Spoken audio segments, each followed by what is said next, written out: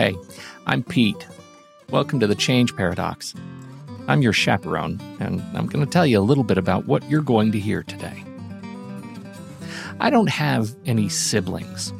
As an only child, I grew up free of the secret languages and bonds and fights that come with siblinghood. I've been jealous about that bond just about all my life. I mean, everybody had a sibling in my social group. At the end of our long summers of neighborhood games, we'd peel off at the last sign of sunlight and head home, all pairs, it seemed like to me. And then just me heading up the hill home. Thankfully, both my parents are unrepentantly and joyously childish, or I'd have been a real downer. I'd thought that I'd gotten over these childhood feelings of sibling insecurity, and then I met Dodge Ray. Now, Dodge, he's the hero of our tale, and The Change Paradox, this show, is his podcast. You'll get to know him very well over the course of our time together. He's a licensed clinical psychologist in private practice in Nashville, and we've been friends for 25 years. He regularly reminds me what it means to be a good human. You all can count on him for that. Now, Ben Ray. Ben is Dodge's younger brother, and he is a licensed clinical social worker specializing in family systems. But think about that for a minute. Two brothers, both in the mental health field, both graduated from University of Virginia. I was around when they were both driving the same cars. If you're thinking about making a Frasier and Niles joke in your head right now, take a number and get in line. But there's a lot to love about Ben Ray. He's kind and joyous and ruggedly handsome and gracious. In fact, I once stood him up for a Toad the Wet Sprocket concert, and he didn't hold a grudge at all.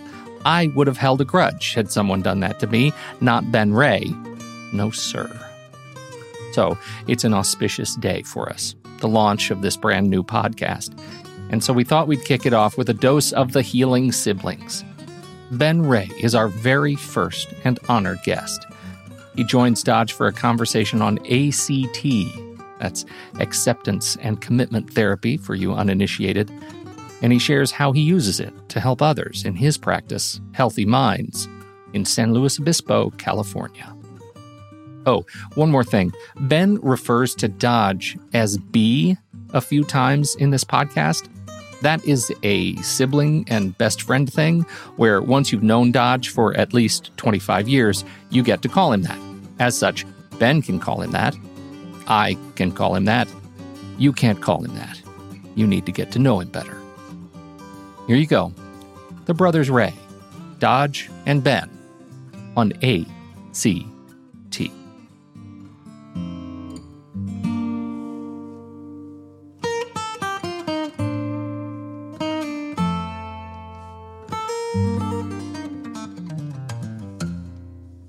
I was thinking about this conversation this morning and kind of laughing to myself that you really didn't have much of a choice but to come on this show, but not for the obvious reason that you're my brother and you have to, or for the obvious reason that, you know, you're very much in the change world yourself. It's that neither of us had a choice. We've been groomed for this conversation since before we were born. There is truth to this. I remember very clearly sitting on the toilet as a child and and directly across from the toilet was a poster that Mom had put up, and it was a picture of like a Greek cave or something with water flowing through it, and it said the only way out is through. And so I was groomed while pooping to do this show. Little brother, I am pretty sure that is some revisionist history right there, because I remember that being on the wall between the kitchen and the living room. No! Blasphemy! Oh, it's an auspicious beginning indeed. It is indeed. See how well. But the point was, neither of us had a choice. And the real reason we had a choice was not because of what was on the wall, but because we were raised by a family systems therapist who had, wizards of change walking in and out of the house as her mentors and wonderful family friends. And before that, her father, our dear grandfather, was a major influence over the 12 steps in helping Bill W., really join the spiritual problem of his alcoholism. And they together were kind of the architects of those steps. And then I realized, even our dad and stepmom, Julie, spent their entire careers working on change on a more global way for the Agency for International Development. And like all of these versions of change, we're working on change from the inside out. They were living in the sub-Saharan African countries where change was most needed. And so I think this conversation has been a very long time coming. We, in fact, made careers of such things.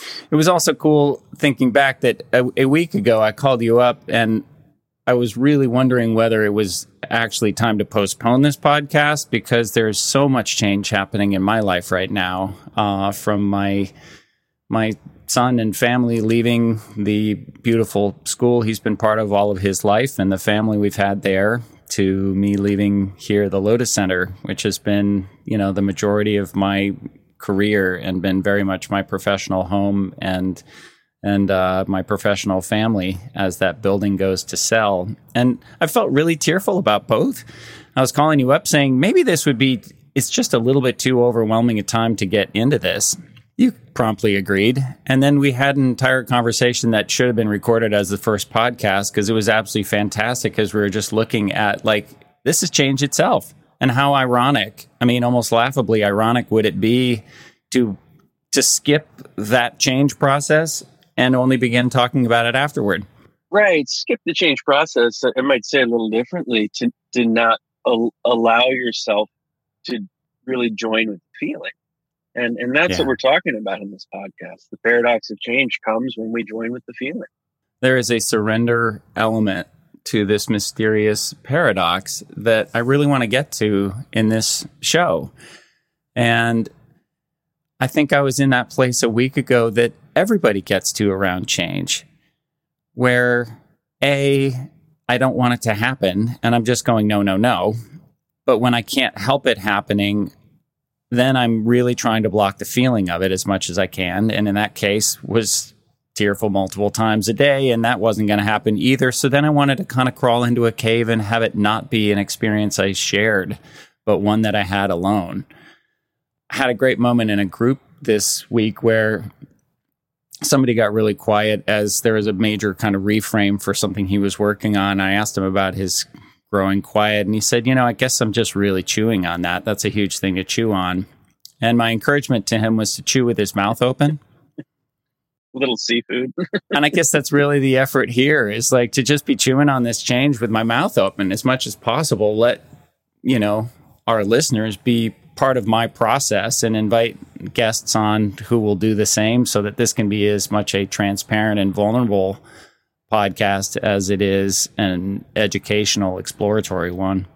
And even as a therapist, I don't adhere to the idea that we as therapists are supposed to represent what's perfect, because it sets up the client to think that somehow if they do it right, if they do it just the way we tell them, then they can be us. Right. Which is just utter bullshit. Yep. It's ridiculous. And I think it actually sets up clients invariably to feel worse. Yeah. Because it's an illusion.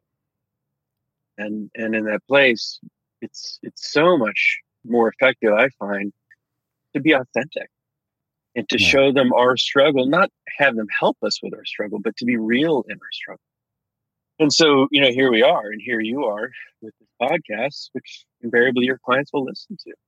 I think that's a really good thing.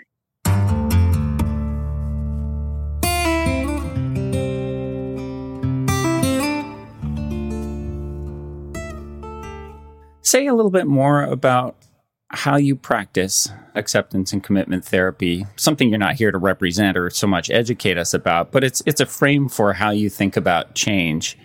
Maybe you could tell us a little bit about that.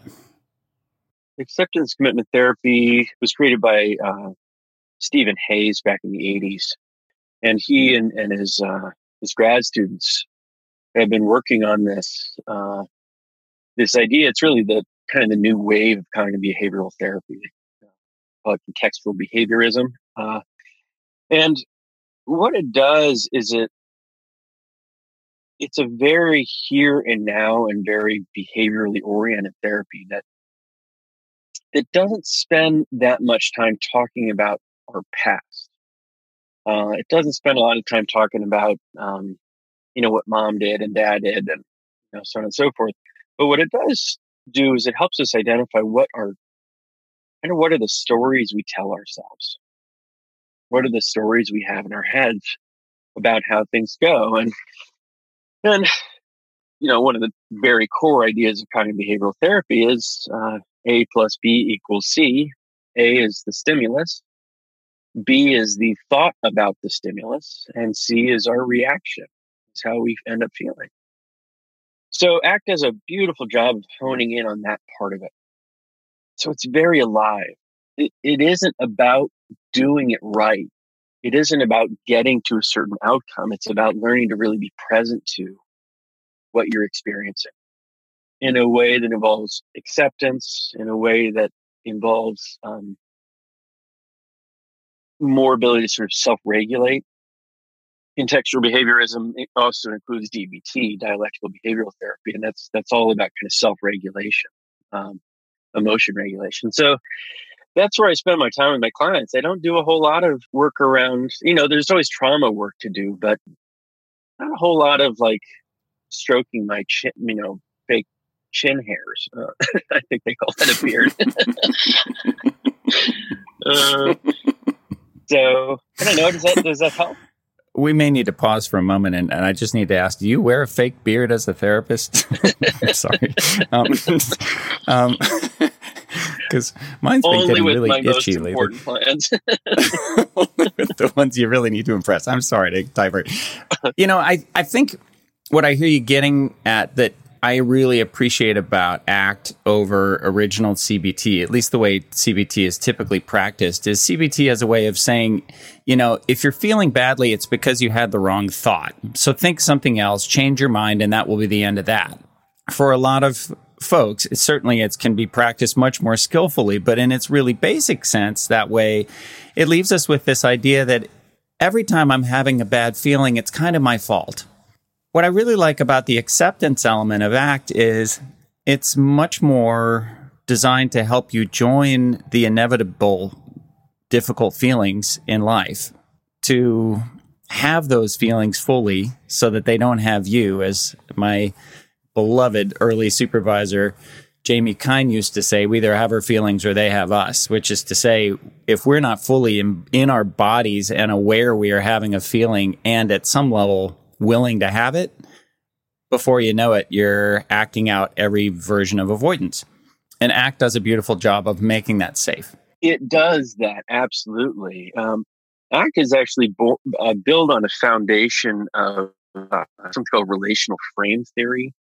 And relational frame theory is a philosophy really created by Stephen Hayes, and it's based on language. And what he argues so incredibly convincingly is that once you have made a relational connection in your head based on language, it cannot be undone. So one of the examples that they give is they might hold up a pencil and say, so from now on, this is not a pencil, it's a thark. What is it? It's a thark. And so when I hold up this pencil, what do you think of? A thark. Okay, now let's do an experiment. I want you to pretend I never said that. Which of course is an absurd. It can't be undone.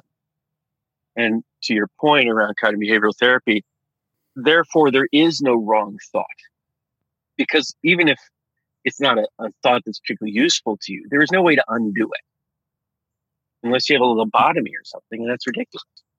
You can't just unhave the thought. You can't unthark it. But what you can do is be able to see it over there as a thought. And just a thought. And just a thought, right? So it's not a right thought or a wrong thought. The brain is generating thoughts a million miles an hour all the time. Mm-hmm. It's when we grab onto the thought like a bucking bronco and then ride it around the ring, that becomes the problem. Instead of just saying, oh, there's that thought again. a thought that's allowed to pass is like traffic that's allowed to pass. It's only when we hook ourselves to the bumper of a passing car that we get into real danger.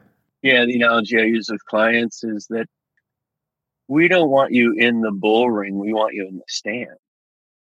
You can watch that bull do whatever it does. But the minute you get in the ring, the minute you get on its back, that's when you're in trouble. And in ACT, they call that diffusion. It can be fused with a thought.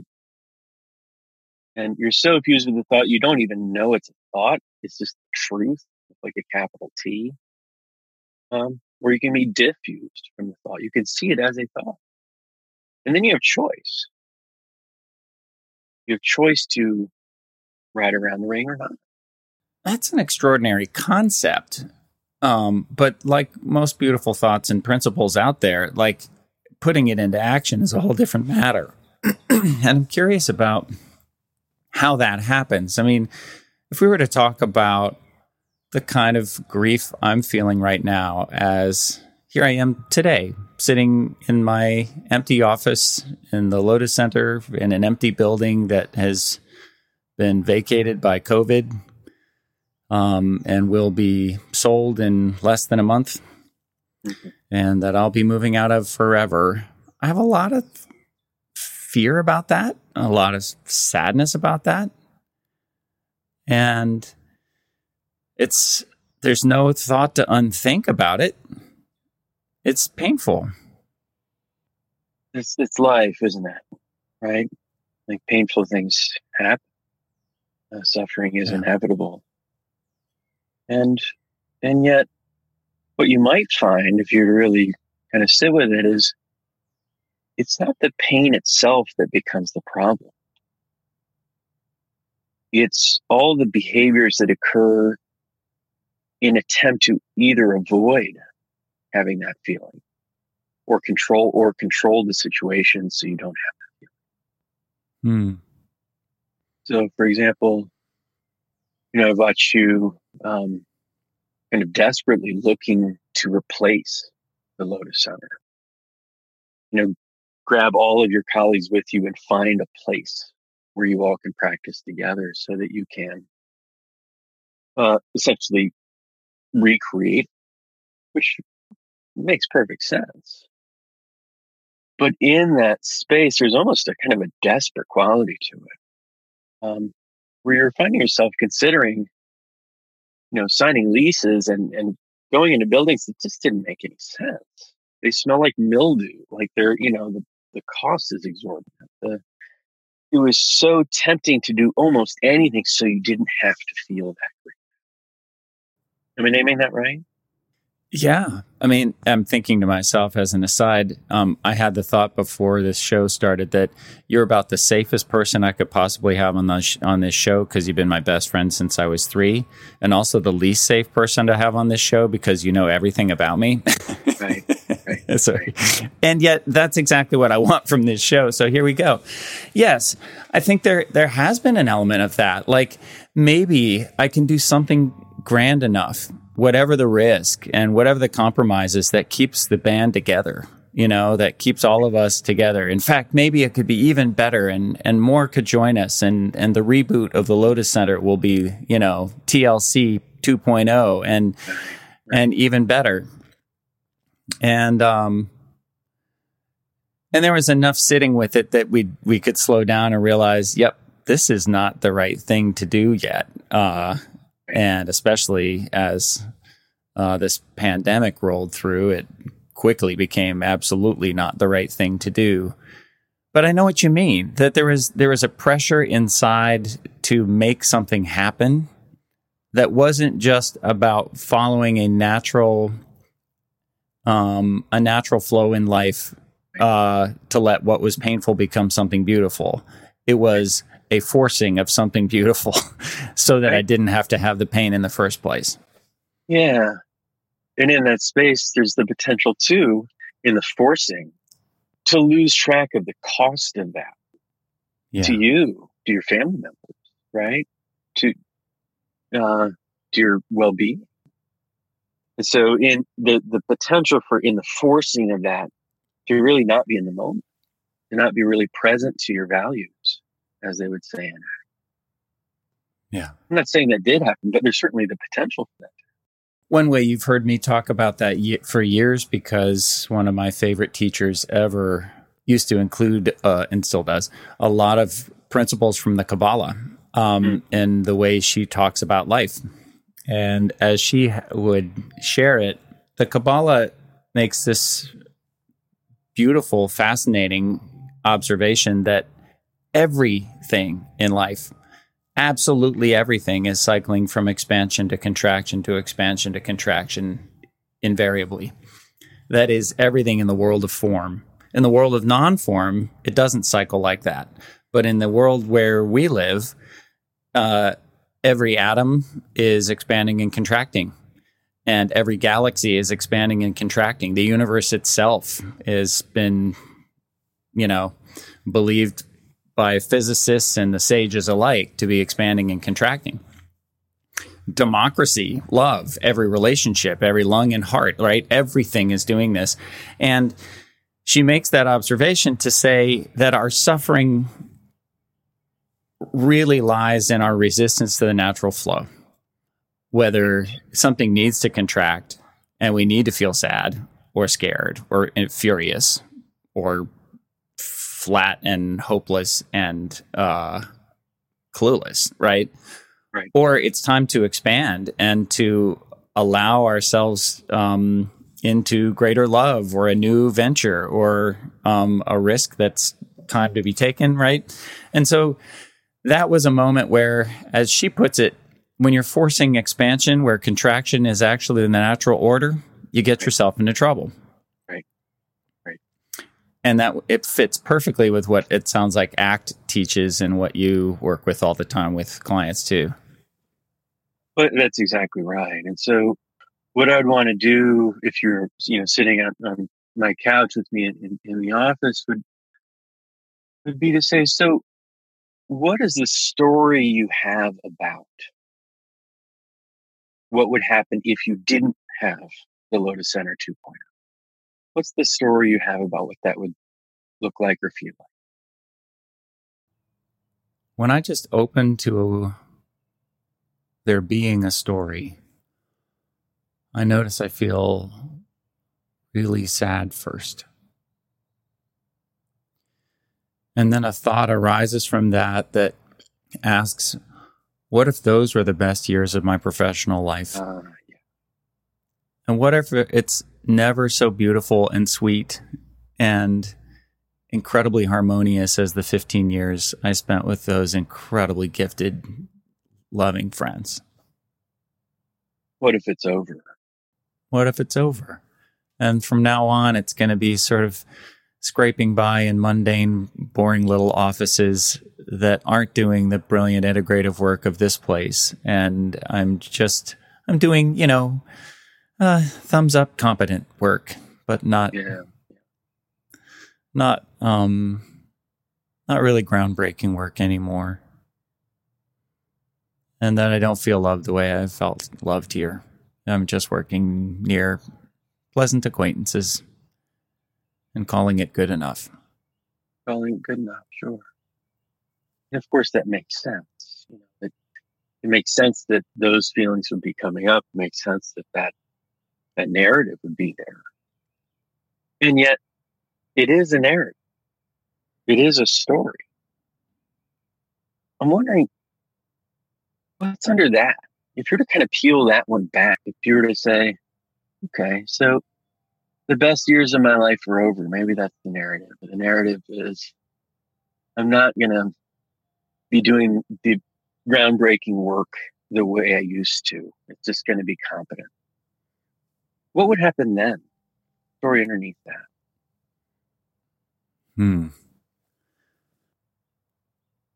This is not what I would expect to come up first.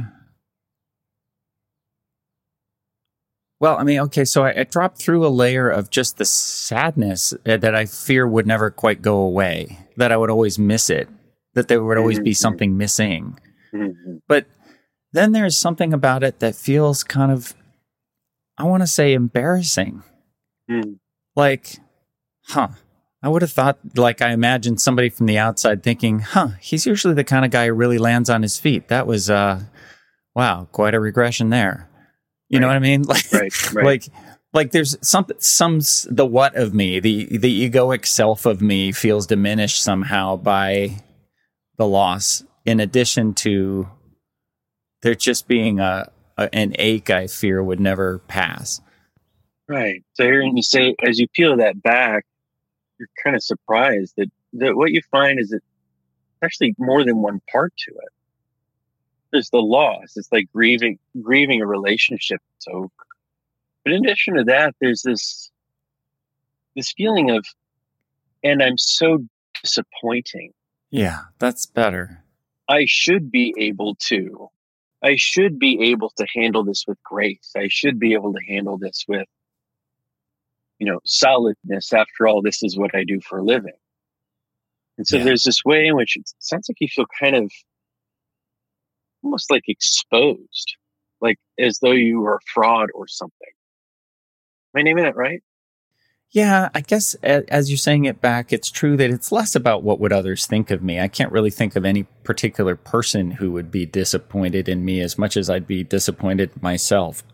That something in me wants to believe that, shoot, by now, I of all people, with these degrees on the walls and the books I've read and the people I've worked with and the 30 years of meditating, somehow in all of that, I should be a guy who always falls forward and not just falls. Right.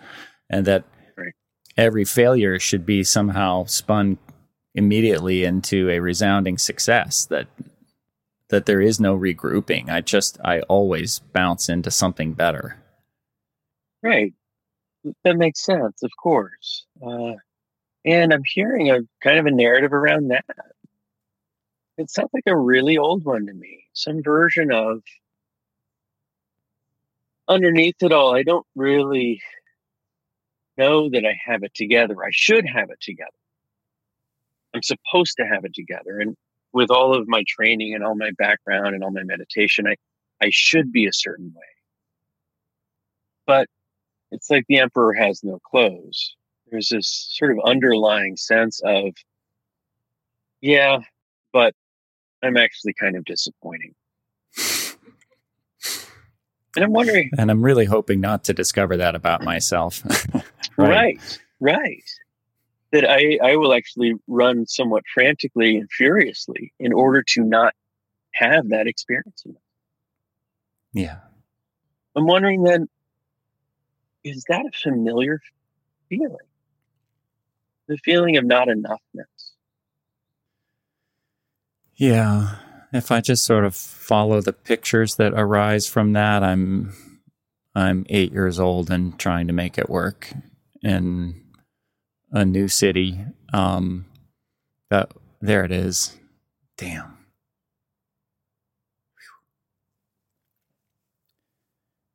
You notice the feeling right there. There it is. Yeah. Brings up a lot of tears to think of the move we made from Maryland to Omaha, which was supposed to be this great movement of expansion, and in many ways was for our parents, but I think and really for you too, like you just thrived there, but I was the one who could not quite find my footing for years, actually. That was not a fall forward. That just felt like a pretty traumatic series of losses for a while, which in many ways, all these years later, I can say made me a more deeply empathetic feeling person, may have driven even the career choice I made, but at the time was just brutal. Well, and that was on the heels of the divorce. Mom and dad divorced when I was 3.5 and you were 6 or something like that. Yeah. So as you hold that, there's this narrative, there's a storyline, some version of, I'm so scared that when push comes to shove and the shit really hits the fan, that I'll fall down, that my true essence will be revealed, my true not enough will arrive. Yeah, the aloneness that goes with not being surrounded by a professional or real family that really knows me and helps hold me up. Yeah, I think that's right. So that right there, that exchange, it gets that fast to there's the core. That's the pain I have been trying for years not to have again. Never have that feeling, that core wound I don't want to return to. Whatever Herculean professional feats I must pull off, and often have, to stay away from that sense of sort of feeling alone and scared and effectively underpowered for my situation, underperforming as I did at that age when already pretty depressed as a little boy. Disconnected and impotent. Yep. And what we're able to see then is how much of your life, and it's not just yours, I promise I'll expand beyond you here, but how much of life then is spent trying to avoid that feeling or trying to control circumstances so that feeling doesn't show up. And that all by itself isn't a problem. It's not like, you should create a life so you feel only that. The problem is not that. The problem is when in doing that, your behaviors are not in alignment with your actual value system, values.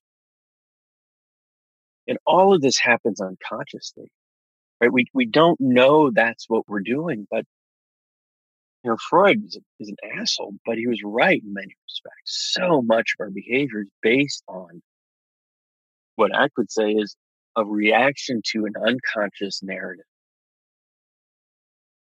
But here's the interesting thing to me. Here's the really cool thing is that my clients have almost always the same arc. It's first a meet and greet, and in building rapport, so on and so forth. But usually around the fourth or fifth session, they'll say, "Hey, Ben, I have a secret that I've never told anyone." Hey, what's that? I say, "I'm secretly afraid I'm not enough. I secretly am afraid that everyone will leave me. I'm secretly afraid that people will see my not enoughness and leave. And I hold that tighter to my chest than any other secret I have." Yeah. What's so profound about that to me is that every client says the same thing. Always in different language. Yes. And to think that that is inherently dysfunctional is exactly wrong. It's the most human experience you have. And everyone on a certain level has had an experience that made them feel irrelevant and disconnected. And I guess what you're getting at that really is at the core of this entire show, and the huge mystery I really want to understand more about from every point of view we can bring here to talk about it, is that it's that bizarre paradox that you at some level have to go make contact with that feeling, even have that feeling and survive it so that you can stop living the life that was about avoiding or controlling that feeling. That's exactly it. And this ends up being the essence, not just of therapeutic change in the internal sense, but over and over again, it shows up in so many different ways. This weird analogy I've laughed about for years, but it just keeps coming up with clients. I will ask them, so if you remember those movies about kind of, the old Westerns, do you remember how they would typically stop a runaway train? Dynamite on the tracks? I don't know.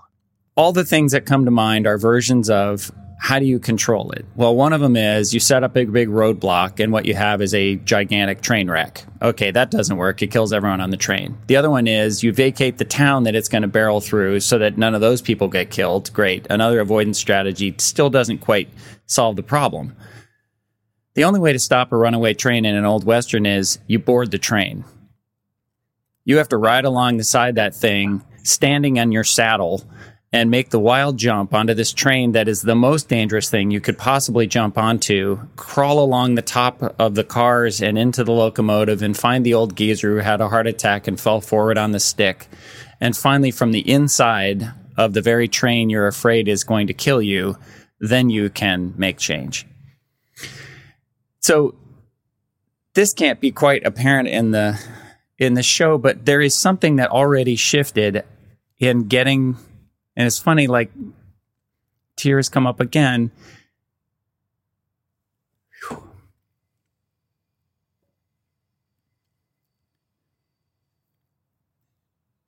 And just being able to bridge those two experiences. That's right. The change I'm feeling here at the Lotus Center with a huge change we had as kids.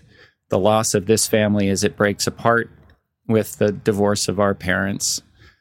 The moving from this building to some unknown place in a hell of a hurry now with this weird COVID stuff changing all the timing. To the move from Maryland to Omaha, which at the time was really painful for me. Scary. And I think there's a fear that you're right. You're exactly right. I will arrive in this new place feeling alone and impotent and unseen, that no one will know that I'm in tremendous pain that I can't talk about. And there's something about making contact with that moves from scary to poignant. It's an acceptable sadness. It feels like a kind of sadness I can survive, even grow through. There aren't good words for it, but like there it is right there. It's in the joining of that something begins to shift. Well, and what we then talk about is the difference between sort of getting rid of a feeling or changing it out and transforming it. You know, the viewer can't see this, but I can see you're really moved.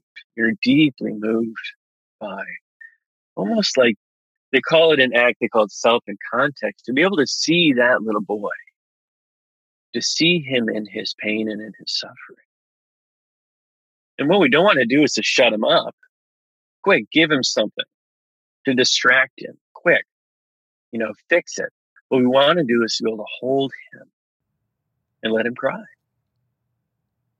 The same way we would hope on our best days as a parent we might behave for a child who's hurting, rather than tell them stop hurting or fix the problem instantly or tell them to be quiet about it at least. We'd hope to at least scoop them up and hold them for a little while, rock them as long as they needed it, and let that feeling move through them safely. And what I see with my clients is that they have this idea that somehow pain is bad or wrong, or an indication of something bad or wrong that needs to quickly be swept under the rug or fixed or changed. It's just energy. These feelings are energy, and if you can allow yourself to be really present to it and let it wash over and through you, you don't have to run anymore. You don't have to dissociate. You don't have to eat another, as Brene Brown says, another banana nut muffin. Yeah. Which doesn't mean it's fun, but it changes from a scary grief to a sweet sadness. Yeah. What I've seen thousands of times with clients and experienced myself that this gets to beautifully is that as that feeling then not only rises and peaks and passes, as one wise one I know says, everything, including feelings, have a beginning, a middle, and an end, right? As they pass, what's on the other side of that feeling is a different set of choices than what we ever had before that feeling or from an avoided, controlled place. It's not the same. It's not, if you escape the feeling, you don't actually have the same options you have when the feelings moved through you. I think a piece of what I find so beautiful and mysterious and enraging about this change paradox is that at some level, the changes we least want to have are most here to change us, right? There's something in this I can't just tie a pretty bow around. I'm going to actually have to have the tears I just am having with you right now, or that I've had alone in this office before. But like, the more conscious and present I am for it, the more, it's not just that the feeling changes so I can then change my circumstances more skillfully. It's that shift was here to change me. And I don't become the rest of who I'm meant to be if I can't join those as they arrive in my life, often unbidden. Right. And instead what happens, and you see entire lives affected by trying to avoid or control just that moment you had.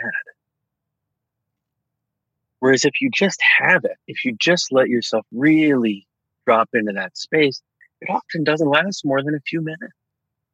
Yeah. Yeah. It already, of course, feels different. It already feels different. Then, only then, when essentially you've allowed for the feeling, then you can make conscious choices that are in alignment with your values, right? You can get clear, well, what is it then that's valuable versus what is it that I can do so I don't feel this? I've heard some talk about then the after feeling as kind of the beautiful sadness. Yeah, sweet sadness, beautiful sadness, yeah. Do we have time for me to tell you a story where this happened for me? Absolutely. So I was at an ACT workshop with kind of three of the greats, Robin Walser and Stephen Hayes and Kelly Wilson, were there leading an ACT boot camp, they call it. And probably about 500 people there in a hotel conference room. And Robin Walser was leading this one, and she asked for a volunteer. Of course, like an idiot, I raised my hand and went up in front of these 500 people. And I'm going to cry just thinking about it. Like, she said, "Hey, Ben, what are you most afraid of?" A little taken aback by the question, like, something I wasn't prepared to answer in front of 500 people. Well, the truth is, I'm really afraid that I'm fucking up my kids. I'm afraid I'm not doing it right. Yeah. And that in the process, I won't create a life for them that is really as good as it could be. And so she went through a couple series of questions, and what I really got to was, I'm so afraid my kids will suffer the way I did when I was a kid. That's what I'm afraid of. And she said, "So what do you do with that energy? What do you do with that?" I said, "Well, Orion has like 3 books on his bedside table on, being socially appropriate and how to make friends. And, I think I meditate with Eden twice a night, before she goes to sleep." And I'm sort of realizing the absurdity of this. It's highlighted by the 500 people laughing. And she said, "So if you do it all just right, then what will happen?" And I said, "Well, then they won't suffer." And she looked me dead in the eye and she said, "Ben, it's too late." Sort of, shook my head, like, Whoa. and sort of fought back the tears. And she said, "Ben, it's too late." So I started to cry, like hard, like snot flying kind of crying, because I knew she was right. Someone from the audience, clearly very uncomfortable and perhaps concerned about the flying snot, rushed over the Kleenex box. And Robin Walser took it from her hand and just put it behind her back. And what she was doing was she was not letting me run away from this feeling. Wow. She then said, And show me a child that has not suffered, and I'll show you a person disconnected from the world. Yeah.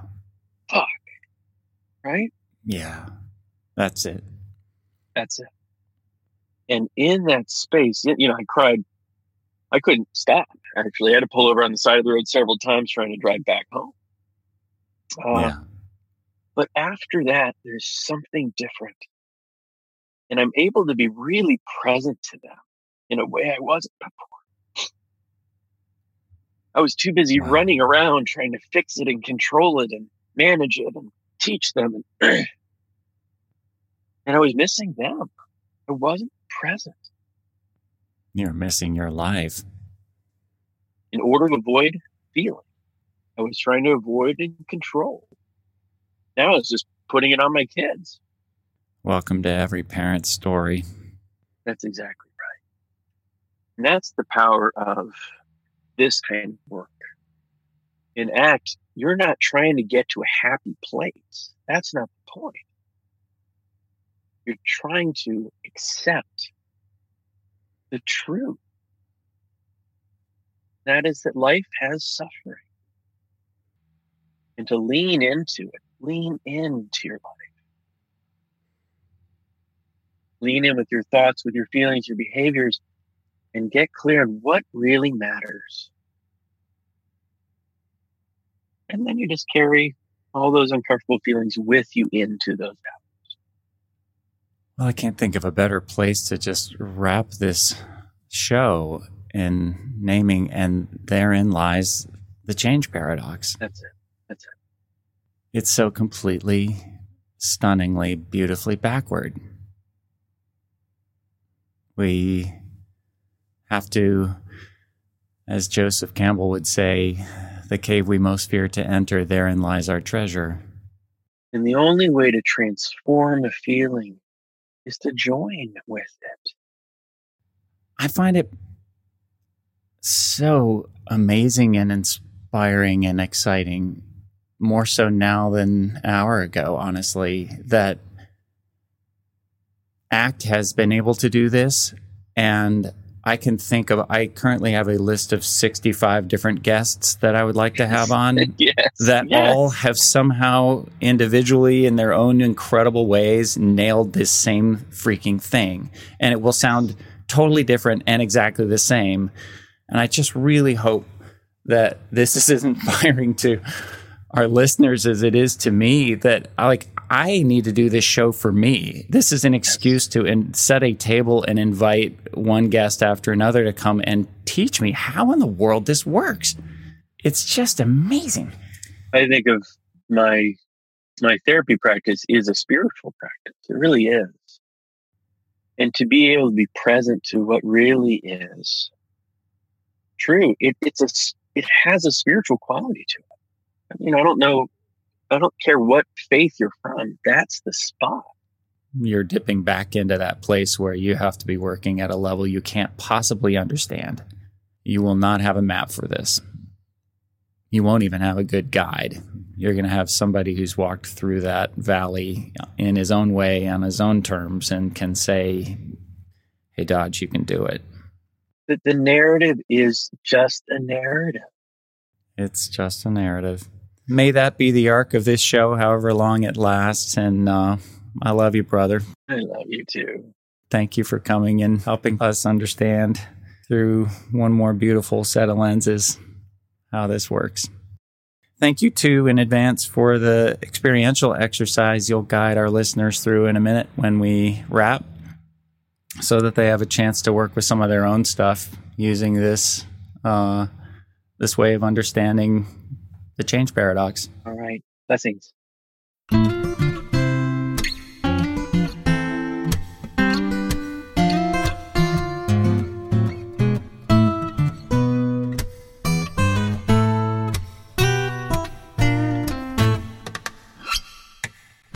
Hey, it's Pete again.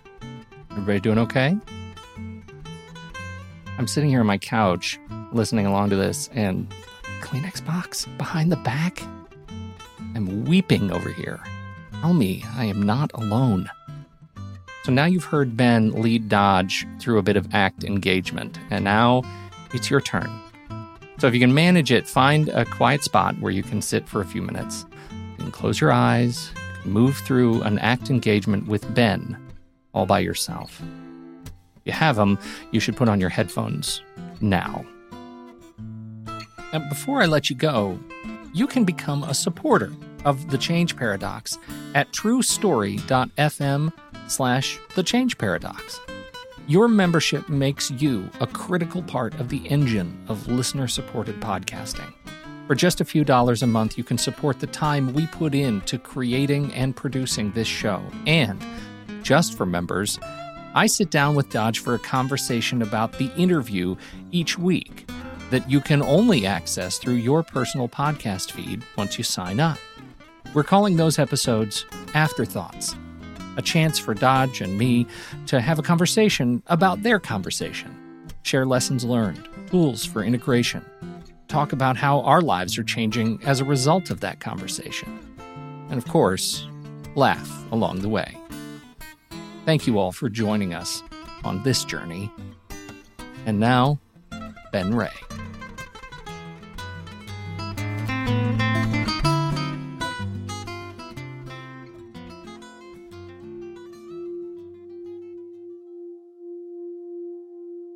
So let's do an exercise. And in this exercise, I want you to start with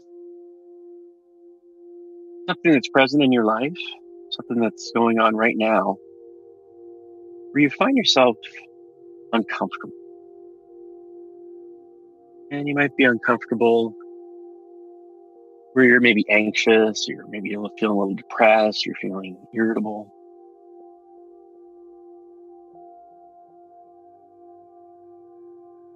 If you think of that, I want you to see if you can notice whether or not there's a kind of a story attached to it. Is there a story that says something like, I have to, or I must, or he must, or they, or it has kind of like an urgency to it?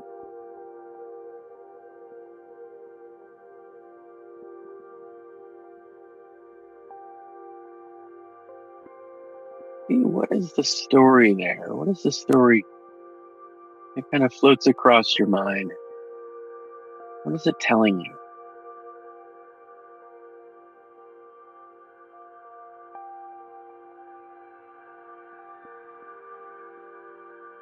And as you notice that, I want you to also notice your behaviors. And is there a way in which your behaviors have a little bit of a desperation to them? That you find yourself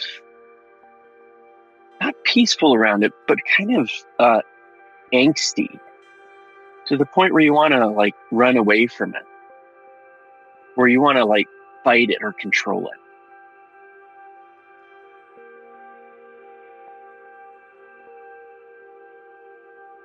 Look at that for a second and just notice what is the urge? Is it to dissociate? Is it to get numb? You know, take a drink, turn on the TV? Or is it the kind where you find yourself kind of being busy around it? A million miles an hour, doing this and doing that, trying to manage.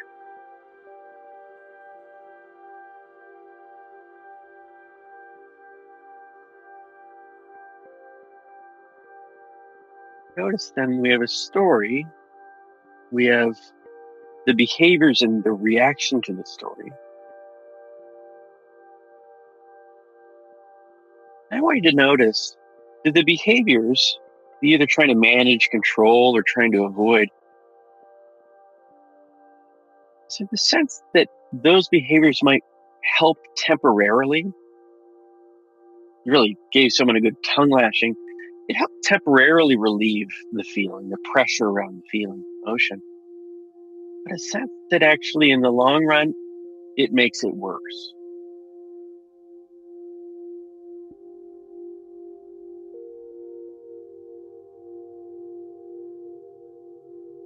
fact, you might even notice that this is not new.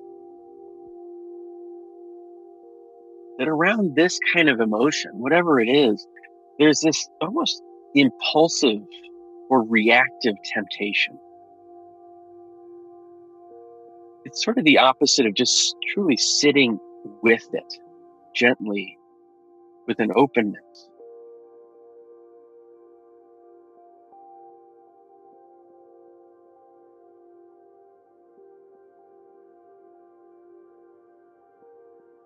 So if you weren't in the reactivity, what would be the emotion?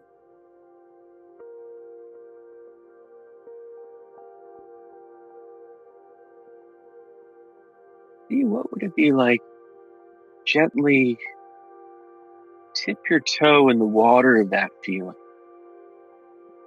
and enter into your body.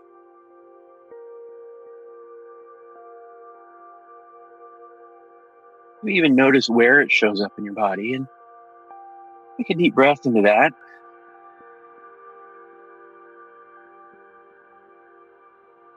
Good. And as the feelings come up, I want you to hold them tenderly, gently, and notice how much instinct there is to get away from it. Run, run, run, run, run. But this time, just let it enter in and through you.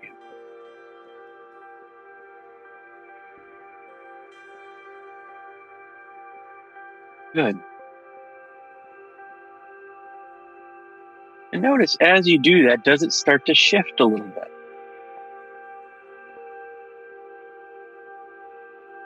Saw this maybe with Dodge as he allowed for that feeling, as he got in touch with that narrative, with the story and how deep it was.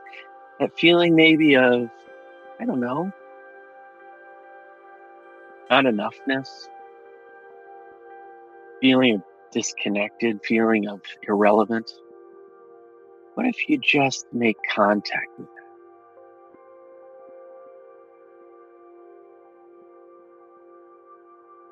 And then, as happened with Dodge, notice how it starts to shift just a little bit.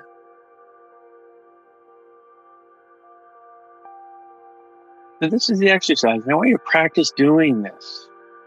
When you find yourself in that reactive place, wanting to either dissociate, numb it, run away from it, or control it, get busy, or attack it,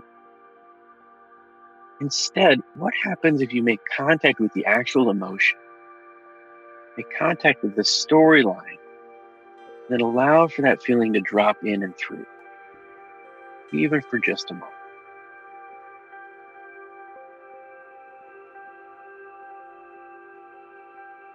Good. That's the exercise.